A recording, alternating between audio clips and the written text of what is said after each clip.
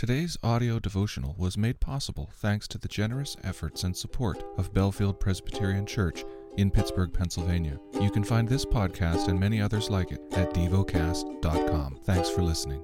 The lesson is from the book of Matthew, chapter 23. Then Jesus said to the crowds and to his disciples, "The scribes and the Pharisees sit on Moses' seat, so practice and observe whatever they tell you, but not what they do. For they preach, but do not practice. They tie up heavy burdens, hard to bear, and lay them on people's shoulders, but they themselves are not willing to move them with their finger. They do all their deeds to be seen by others.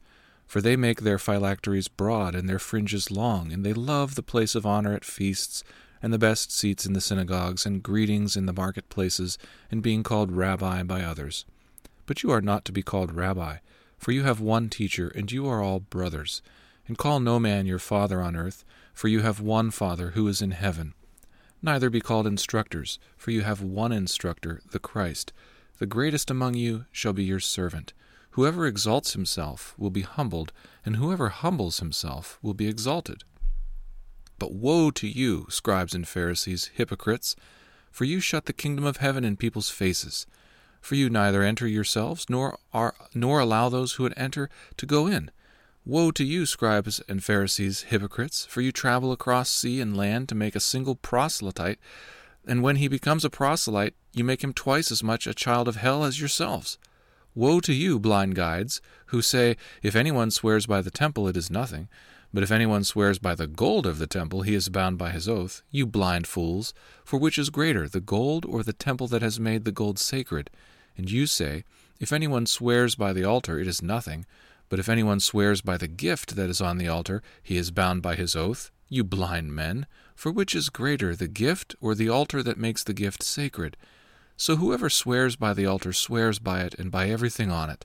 And whoever swears by the temple swears by it and him who dwells in it. And whoever swears by heaven swears by the throne of God and by him who sits upon it. Woe to you, scribes and Pharisees, hypocrites! For you tithe mint and dill and cumin, and have neglected the weightier matters of the law, justice and mercy and faithfulness. These you ought to have done without neglecting the others. You blind guides, straining out a gnat and swallowing a camel. Woe to you, scribes and Pharisees, hypocrites! For you clean the outside of the cup and the plate, but inside they are full of greed and self-indulgence. You blind Pharisee, first clean the inside of the cup and the plate, that the outside also may be clean. Woe to you, scribes and Pharisees, hypocrites!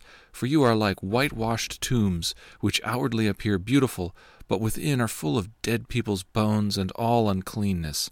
So you also outwardly appear righteous to others, but within you are full of hypocrisy and lawlessness. Woe to you, scribes and Pharisees, hypocrites!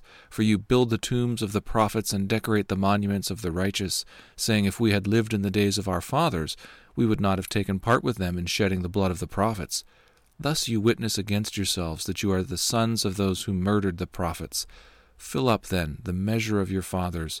You serpents, you brood of vipers, how are you to escape being sentenced to hell?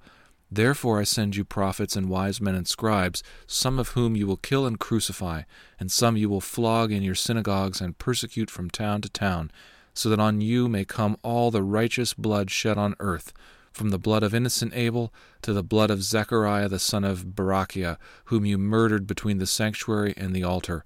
Truly I say to you, all these things will come upon this generation. O Jerusalem, Jerusalem, the city that kills the prophets and stones those who are sent to it! How often would I have gathered your children together as a hen gathers her brood under her wings, and you would not. See, your house is left to you desolate. For I tell you, you will not see me again until you say, Blessed is he who comes in the name of the Lord. Meditate and dwell on what you're paying attention to in God's Word. How has it connected with your heart or mind?